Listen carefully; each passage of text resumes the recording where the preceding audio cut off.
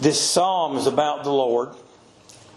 It's about the purpose of God and the suffering of Christ. It's about the perfect will and purpose of God. Those that turned against Him, those that hated Him without a cause. It's about His sufferings and how the man, verily God, that means truly man, truly God. That teaches us that He is all man and all God. He's in all God. We could not kill Him. We did not have the power to kill Him. He laid His life down and He raised it up again. But He is also all man. He felt the mental anguish. He felt the sufferings of the nails in His hands and feet. He felt the suffering of the lashes upon His back. He felt the betrayal of His own who left Him. And the psalmist David is telling us about the sufferings of Christ, even though it is His passion and was His passion from the realm of eternity to save His people from their sins and to present Himself as a sacrifice to God in heaven as a Lamb of God to save them. It also teaches us of the sufferings that this man had. And as we go through this, remember the suffering and the purpose of God in it and what He accomplished in His demise, as was talked about when Moses and Elias appeared with Him upon the mountain of transfiguration. He begins, my God, the man Christ. God He is. He was conceived of the Holy Spirit, which caused Mary to conceive and bring forth a child. Therefore He is God in the flesh, God manifest, justified not in, but by the Spirit of God, the things that He did, showing that He is God. He was God before He came here. He was God while He was here. He was God while He hanged upon the cross and came forth from the tomb.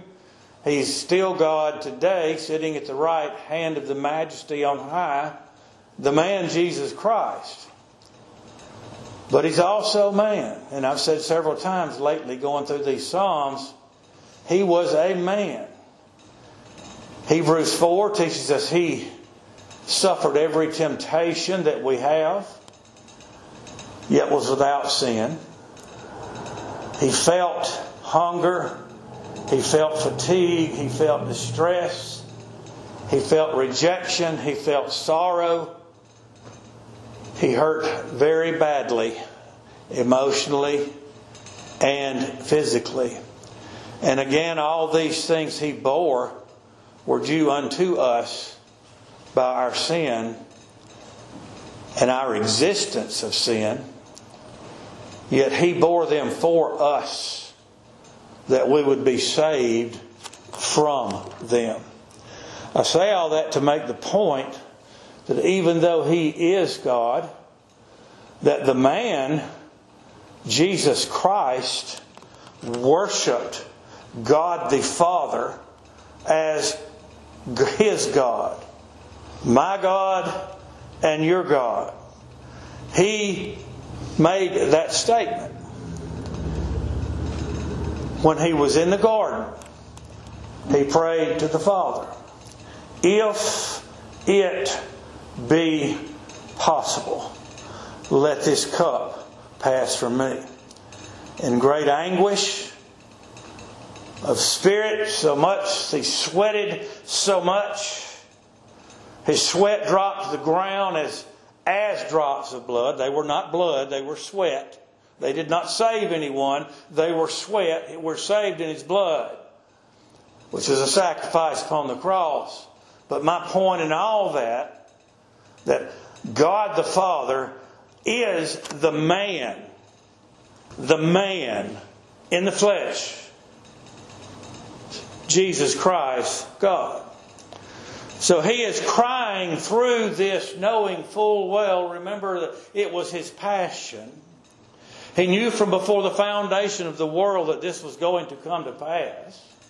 He knew that He was going to be born into the world in the fullness of time, in the body of a man in the likeness of sinful flesh, yet without sin, to redeem His people, to set them free from the power of darkness, the prison house of darkness, to bring them to God, atonement at one minute, to save them from their sin. He knew this was going to pass.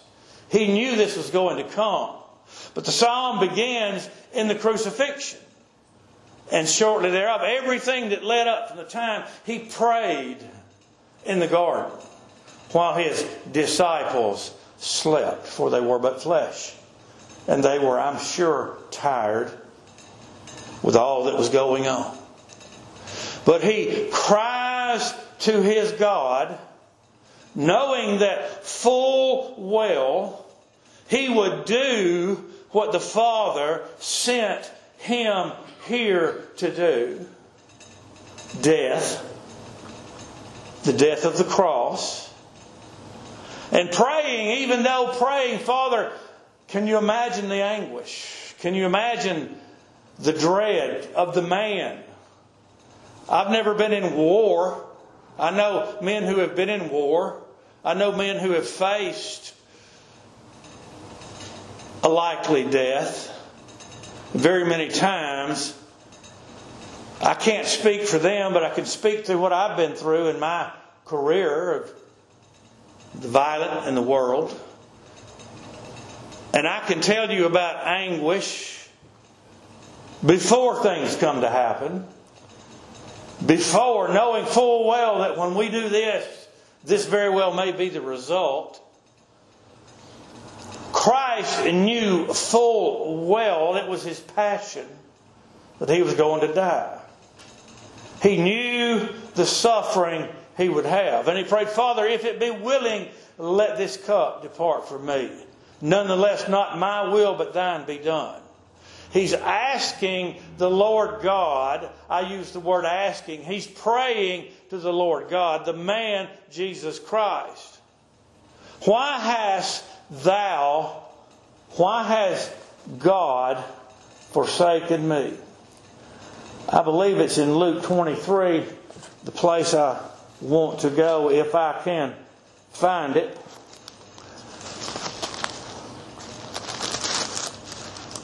And I don't see it, so I'll paraphrase.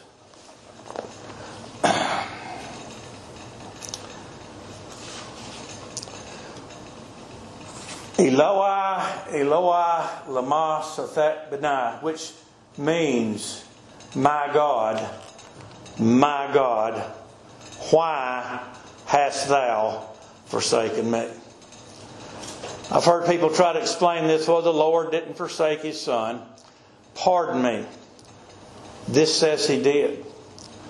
The Lord Jesus Christ Himself said it on the cross, fulfilling the Scripture. He did not forsake Him in the sense of leaving Him completely alone. He did not forsake Him in leaving Him in the grave, for He raised Him up. He did not forsake Him as suffering His body to see corruption because He raised that body up before it saw corruption. But in the sense of punishment for sin, in the purpose of God, that Christ Jesus was forsaken of the Father. He suffered alone. There was none to help Him. His disciples forsook Him and fled. He was betrayed of Judas. He was denied by Peter. They all forsook Him and fled. They all left Him alone. There was none to help. No, not even one. But the right arm of God brought this. The power of God in this man, Jesus Christ. Through that, he was forsaken. He was crucified at the 3rd hour. That's 9 in the morning. The Jewish day began at 6.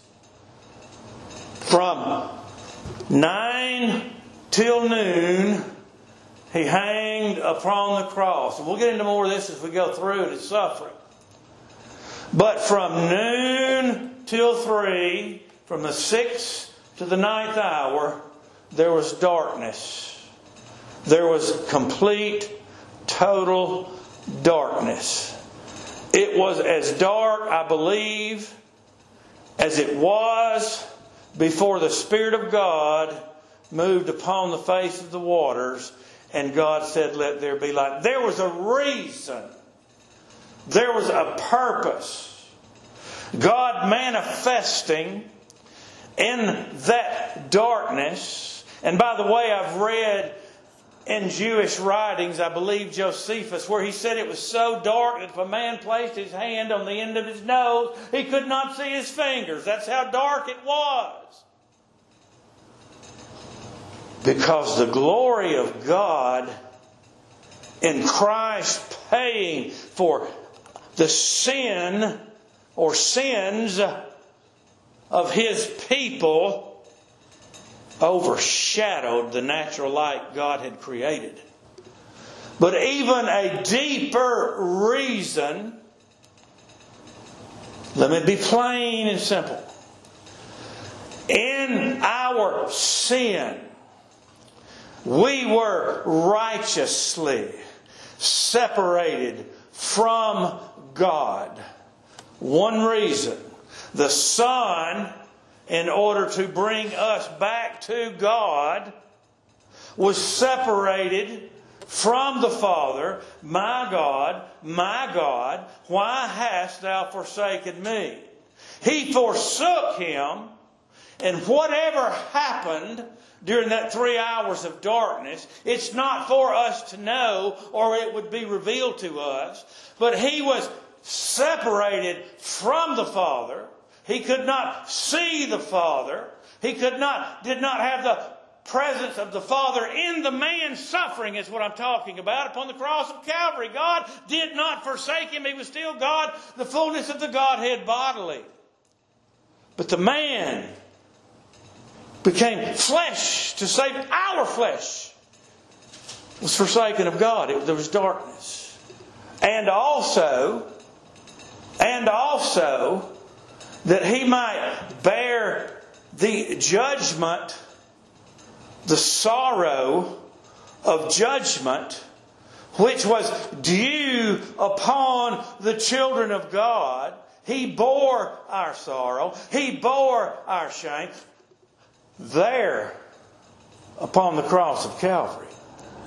Why hast thou forsaken me? He knew why the Father forsook Him. It was His passion to fulfill this. It was His passion to glorify God. It was His passion that He be glorified. It was His passion to save the church, to save His people. I don't mean just the remnant of His seed here in the world. I'm talking about the entirety of the church that we talked about when we went through the book of Revelation, of a vast multitude which no man can number, which no man can know. Such a great number the Father gave Him that He promised to raise up. My God, why hast thou forsaken me? This is the man.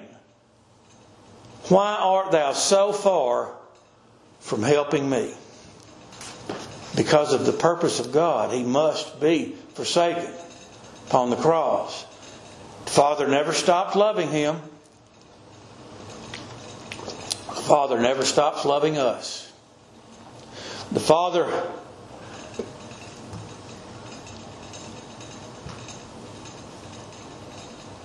in the hours of darkness forsook His Son. Why art thou so far from helping me? He very well knew He had to suffer. and from the words of my roaring. In Gethsemane, when the Lord was praying, there was not a whisper. He didn't keep it quiet. This calls it a roaring. When He prayed to the Father, He was not quietly in some place whispering to Himself as we pray. I know I pray in my heart. It's described as the roaring of a lion. He is the Lion of the tribe of Judah. Why did God not hear him? He's going to give us an answer. Why did God forsake him? He's going to give us an answer. For the sufferings of Christ and the glory which would follow, the grace that came into us. Back to 1 Peter 1.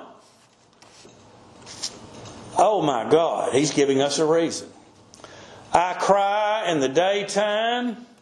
He was crucified in the daytime. He prayed to the Father. He stood as a lamb before her shearers dumb. Isaiah 53. He answered them not a word. Very few words did He say. They took Him to Caiaphas, the high priest. They delivered Him to Pilate. Pilate delivered Him to Herod. And He went back to Herod. Very few words did He say. He cried in the daytime. But thou hearest not.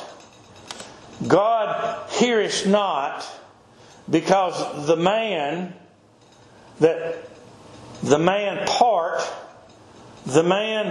Christ, even though He knew full well that He would go on, that He made covenant to go on, if He made covenant with the Father to save His people and suffer, that teaches me that He agreed to it. Father, Son, Holy Spirit, in agreement, but the anguish and the pain and the suffering of the Christ, He prayed to the Father. And God brought Him through it. I cry in the daytime, but thou hearest not, and in the night season am not silent. It was night when He was in the garden. 3 times He prayed. 3 times. Father, if it be willing, the sweat pouring off His body, down upon His knee, praying to God in heaven, sent an angel to strengthen Him because of the anguish which the man felt. God cannot suffer. God does not feel anguish. God does not have pain. But the man, Jesus Christ, all God, all man, suffering and anguish. And the Lord sent an angel. Because in the way of delivering Him from the suffering of the cross, God did not hear the man. In the sense of avoiding that or taking that suffering away. It was the purpose of God. It was the only way to save God's people from their sins. And in that, the man Jesus Christ is glorified. Who sits at the right hand of the Majesty on high? The man in the flesh, Jesus Christ. Who shall appear in Matthew 25 and 31? When the Son of Man in the flesh shall appear in His glory and all the holy angels with Him. Hallelujah. Because of this. This is the purpose of God. Oh my God, I cry in the daytime, but thou hearest not. And in the night season, and am not silent. But it was the will and purpose of God that He would die to save His people from the sins. Their sins, you own them, I own mine. He saved us from them.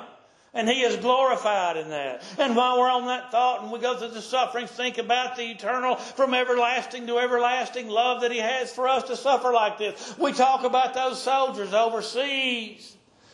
The love they have, whether it's the love of God or a love of mankind or a love of freedom, whether it's country or God, they're there to help people. They're sacrificing their life. Seen 5 or 6 police officers killed in my time. Everybody wants to wail and bemoan them, and I understand that. Believe me, I truly do. There's a brotherhood that most people can't understand between soldiers or police. But like I've always said, they knew the rest when they put on the badge. They knew the rest. They put on the uniform. They're willing to take that. It is the purpose of God that Christ would lay down His life for His children. cried in the daytime. You forsook me. I was crucified. That scripture might be fulfilled. He said, I thirst. And then he said, Father, into thy hands I commend my spirit. And he bowed his head and gave up the ghost. The purpose, the suffering. Verse 3 explains that. But thou art holy, the righteous God of eternity. Holy, that means separate, sanctified, self-sustaining, everything He is, He's always been and never will be. But thou art holy, O thou that inhabitest the praises of Israel. You are holy. You are righteous. This is your will. This is your purpose. This is what I came into the world to do. What shall I say? Father, save me from this hour, but for this cause came I unto this hour. To suffer and bleed and die. And suffer He did. For the holy God of heaven. For His purpose. O thou that inhabitest the praises of Israel. Then He said, our fathers, Abraham, Isaac, Jacob, the patriarchs of Israel, the tribes of Israel, the people of Israel, manifested in that day by the physical nation of Israel, manifested today by Jew and Greek alike, Jew and Gentile alike, spiritual Israel. But the point is, He inhabits. It's due to Him. In His purpose, He is revealed unto us. The man, Jesus Christ, the Son of God in the flesh, suffered greatly for His people. To save us from our nature, to save us from our sin, to save us from death, death to God and death in the grave, to save us from the wrath to come, the lake of fire by which we're due, but never possible that we see it because this covenant was made before the world ever was. Our fathers trusted in Thee, they trusted, and Thou didst deliver them. They cried unto Thee. They prayed. They prayed to God. We know everyone in the nation of Israel didn't pray. We could see that in the history of the Bible. Many of them rebelled against God. They were in disbelief. Therefore, they could not enter the promised land, meaning Canaan, meaning a type of the church. That's temporally in the world. The church is temporally here, but the church is not temporal. Okay, let me clarify what I say, lest I be confusing. The church will be carried up into heaven in immortal glory. But it's here in this temporal world. They cried unto Thee and were delivered, because God will not forsake His people. We may not see the result of our prayer. We may never even know or understand the result of our prayer or the purpose of God, but the Bible remains a fact. They prayed unto God and they were delivered.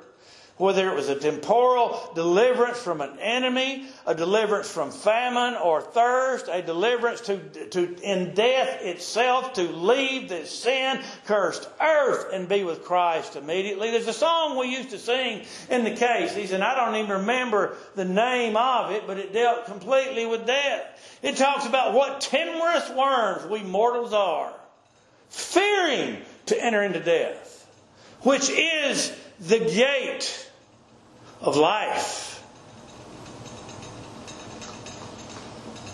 Deliverance. We may not see it, but we know that He is a deliverer and He always delivers in His way.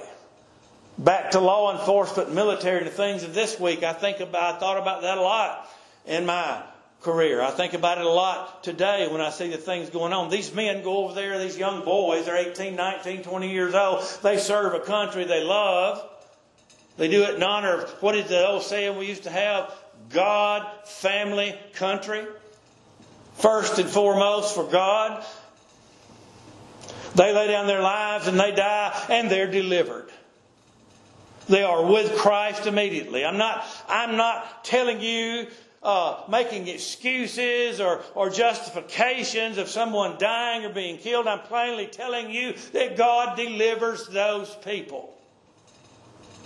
And by the grace of God, and I'm thankful for it, they take up that oath and that duty. Because the rest of us are protected. The man that cleaned the carpet was a Marine, retired. Talked about the Corps a little bit. And I told him, I said, the world does not understand. This is off text, but I'm going to say it. The world does not understand the value of a hard man. Well, he's mean. He's hard. He does this. He does that. Let me tell you, we live in peace because God uses hard men to defend us. And don't you think the Lord will forsake them. They cried unto thee and were delivered. They trusted in thee and were not confounded. They weren't confused. They trusted in God. Our fathers were delivered. I have suffered. You forsook me. The purpose of God, the will of God to save His people. You're holy, God. You're above us, above man. You inhabit the praises of Israel. Our fathers trusted in thee, and thou didst deliver them. They cried unto thee. They were delivered and were not confounded. Now, it shifts to the Lord Himself. But I am a worm. Oh, I dropped too much. But I am a worm.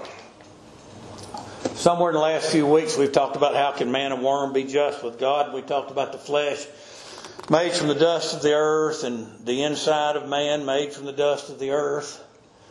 And his soul coming from the breath of God which never God dies. And while we might use this here, it would be true in the sense if we said Christ in the flesh, lowered Himself a little lower than the angels in the flesh of a man, yet without sin, for the purpose of suffering, for the purpose of death, for the purpose of redemption upon the cross. But let's look a little farther. John 1, He came to His own received Him not. Isaiah 53, one of my favorite chapters of the Bible. We see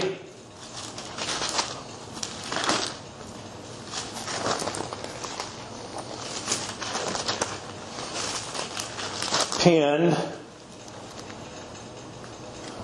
what was the text? But I am a worm. Isaiah 53 and 3, speaking of the Christ. He is despised and rejected of men. What men is He talking about? John 1, He came into His own received Him not. Israel was no more. The only thing left in the nation of Israel was the tribe of Judah. Those who despised and rejected Him is speaking of those in Judah. It's speaking of the Sadducees.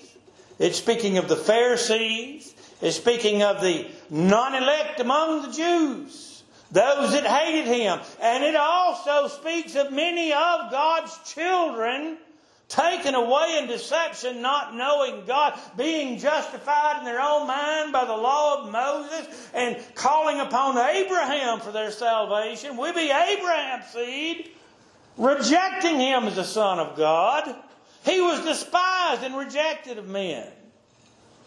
He was a man of sorrows and acquainted with grief.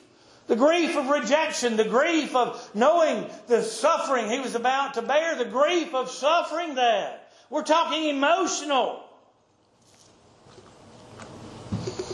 I found in my life emotional pain is far worse than physical. We hid as it were our faces from Him. He was despised and we esteemed Him not. I'm going to mark that because I'm probably going to come back there.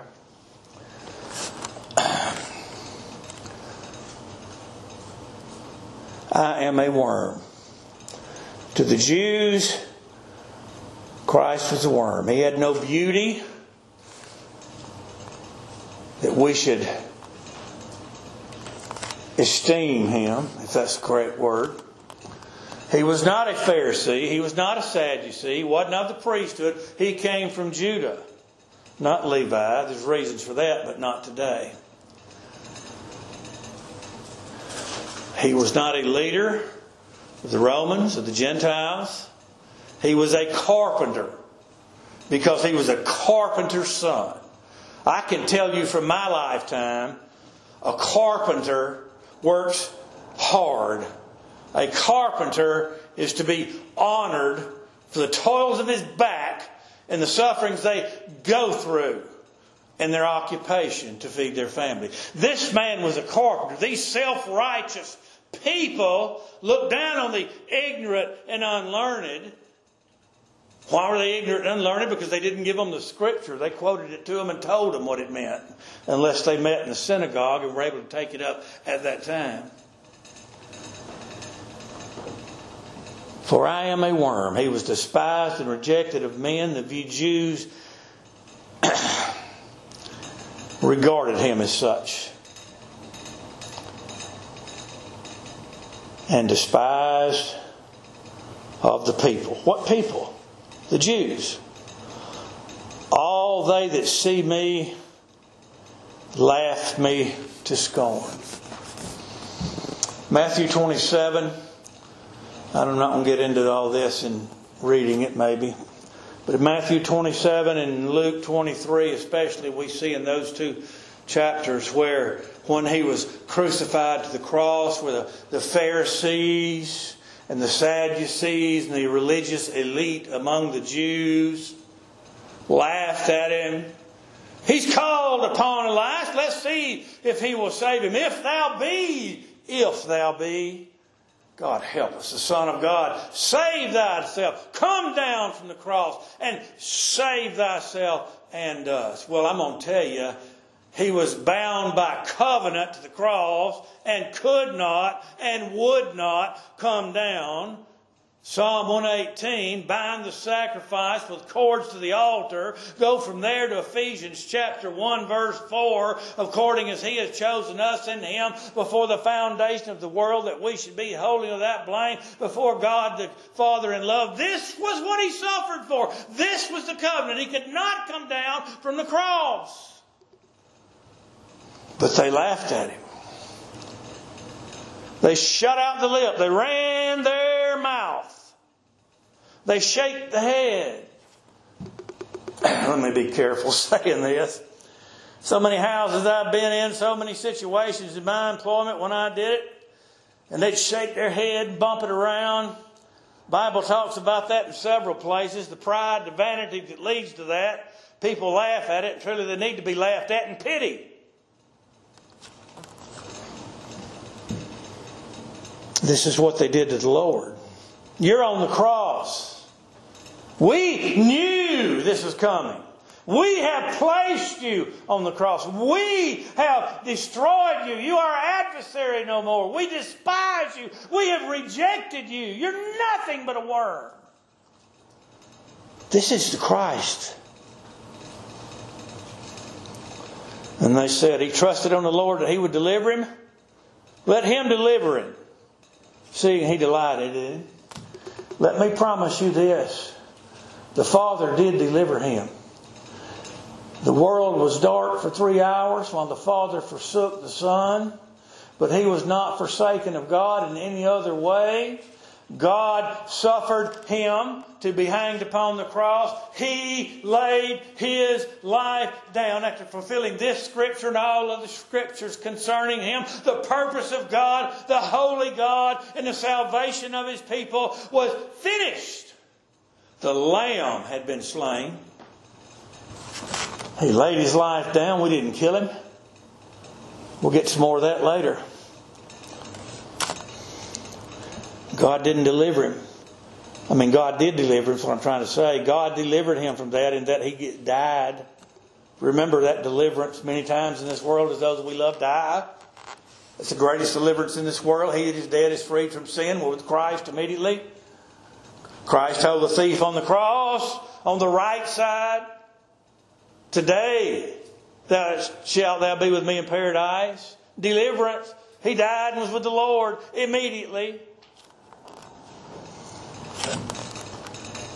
He trusted on the Lord that He would deliver him, let Him deliver him, seeing He delighted in him. And yes, He did deliver him. Delivered him from the grave, delivered him to the right hand of the Majesty on high, where He forever makes intercession for His people.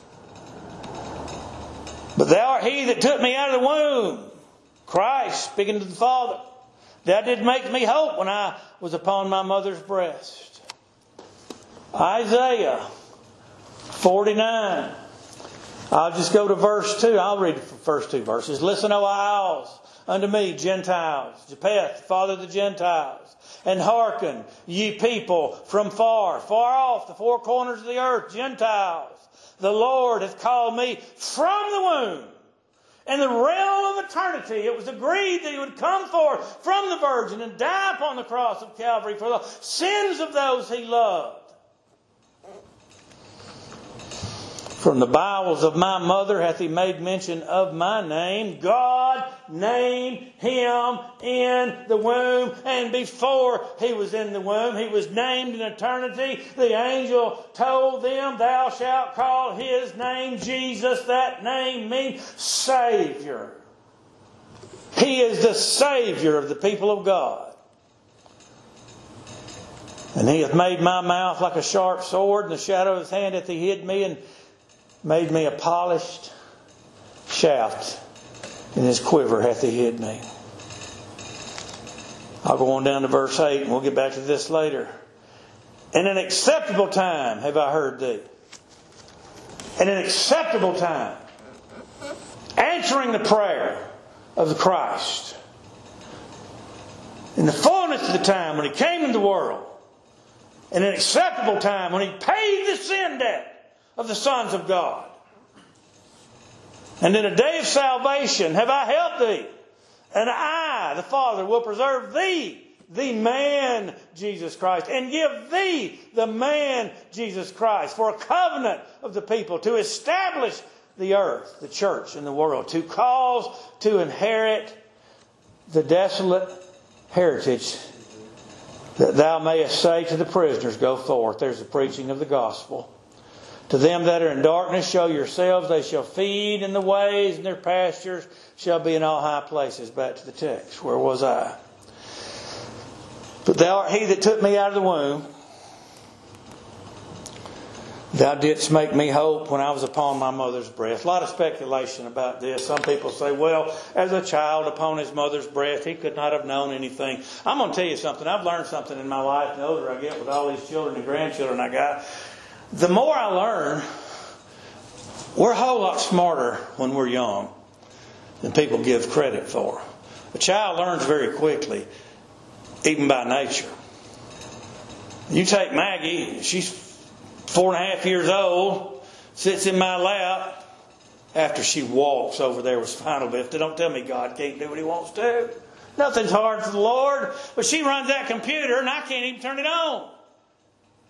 My point in that is talking about how smart children are by nature. And some people would tell you that children cannot know things by nature. So then therefore he could not have had hope at that young age. Some people say he had hope when he was taught by his father and his mother. And they took him up to the temple to be cut from the tradition of Abraham.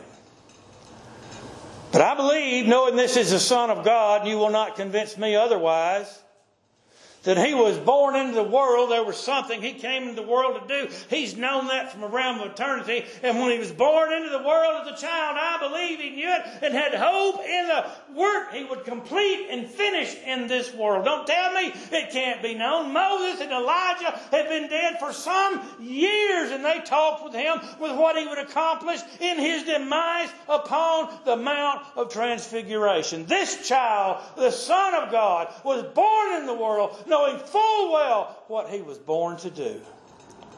To suffer, bleed, and die. I was cast upon thee.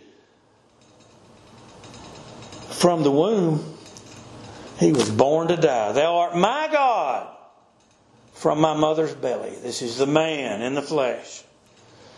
Be not far from me. Listen to the anguish. For trouble is near. Can you just stop and close your eyes and see in your heart the anguish of the Lord, and knowing he was going to be betrayed by one of his disciples, carried to the high priest, the council of the self-righteous elite,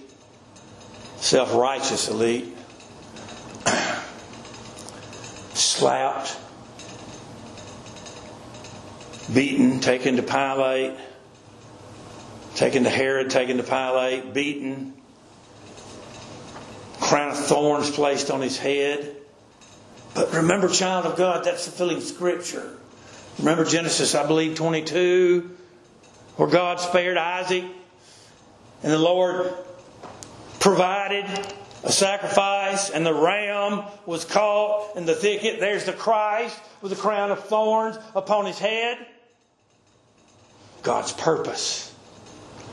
But imagine, think about, he was there. He knew trouble is near. This is prophesying years before that in the Old Testament of the Messiah who was to come. Trouble is near. Father, help me. Nonetheless, thy will be done. For there is none to help. There was none to help. There was none that would help. And there was none that could help. Because all that we could do was fail and die. But we were in rebellion against God. All flesh have sinned. Many bulls have compassed me. Strong bulls of Bashan. Bashan was a fruitful place. They had much healthy, fat cattle, okay? And a bull is a strong creature. Many bulls have compassed me. Strong bulls of Bashan have beset me around. Let's give a reason why the Lord uses that. Those men who were fruitful in the Jews' religion, those who made money in religion. Oh, don't we see that today? Keep my mouth shut about that right now. It's about the Lord. They made their living on religion. They were rich in power. They were rich in gold and silver and fame and their own self-righteousness. Strong bulls. They had influence. They had power. They had money. Remember talking about all this going through the Revelation and the beast of Rome? It's nothing new under the sun. These people had beset. They compassed judgment of the Lord. Strong bulls of Bashan have beset me around. People who were rich in power and glory and religion, and who hated Him and who despised Him without a cause, have beset me around. They gaped upon me with their mouths as a ravening and roaring lion.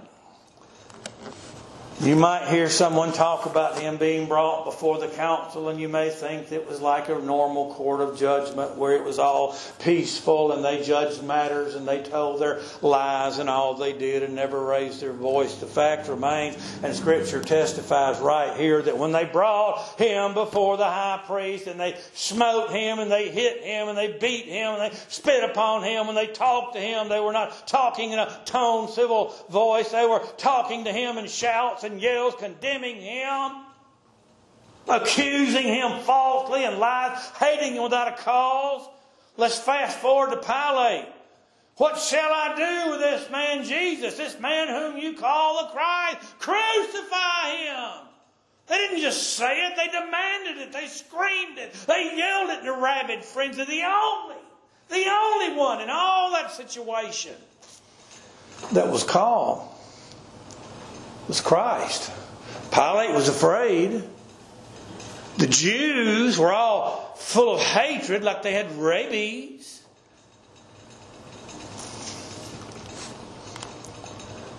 They gaped upon me with their mouths. He said this, he said that. As a ravening and a roaring lion. You ever seen a lion attack something on these geographic shows? How they rip and tear and roar? You could die from the terror of the beast, much less its violence of its forces. And I'm going to close with this one for this week. Verse 14. And this will bring us through the emotional trauma and anguish and bring us down into the physical anguish and suffering. I'm poured out like water, and all my bones are out of joint. My heart is like wax, and is melted in the midst of my bowels. Now, there are some. In the first place, when I read this, my mind went to 2 Samuel 14:14, and I'm not going to quote it. I'm not going to turn to it. I'm just going to give you an idea. You can run over there and see what it says. But we must needs die. Why? Because we're sin. Whereas water poured upon the ground could not be gathered again. But God has divided means. Here are the means. Christ. I can't let that go. 2 Samuel 14. There's 13. I'm getting close.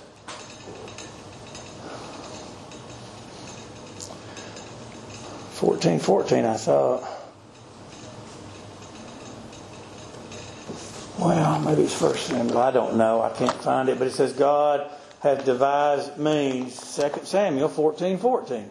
Oh, I'm looking in 15. See, don't blame it on the Lord. It's my fault. 14:14, 13. I got it right in the middle. It won't split. 14:14. For we must needs die, and there's water spilt on the ground, which cannot be gathered up again. Neither doth God respect any person, yet doth He devise means that His banished be not expelled from Him. That's here today. That is here in Christ. I'm poured out like water. The water brought me here, the thinking of it. But he said, I'm poured out like water. Many people say that was his sweat upon Gethsemane, and all the sorrow, and how a man in great distress cannot stand nor walk because he's shaky. That's where this old saying, weak knees. That's where the Bible says in Isaiah, lift up the hands that hang down and strengthen the feeble knees. And I'll have that, but we'll carry it further when we come to it. But remember the purpose of the psalm. It's teaching us of the purpose of God and the suffering of the Christ, the man, Jesus Christ, and His suffering. We'll get more into that next week. Reflect on how much the Lord loves us. Sometimes you'll be in a situation, I've experienced this, where you don't want to be loved. Maybe you've said something to someone, or done something to someone, or said something about someone, or done something that was horrible in your eyes, and you feel so ashamed. And you don't want to see nor hear anybody or anything. And the person or persons whom you feel like you have offended will love you and forgive you and hug your neck and kiss you on the head. That's love.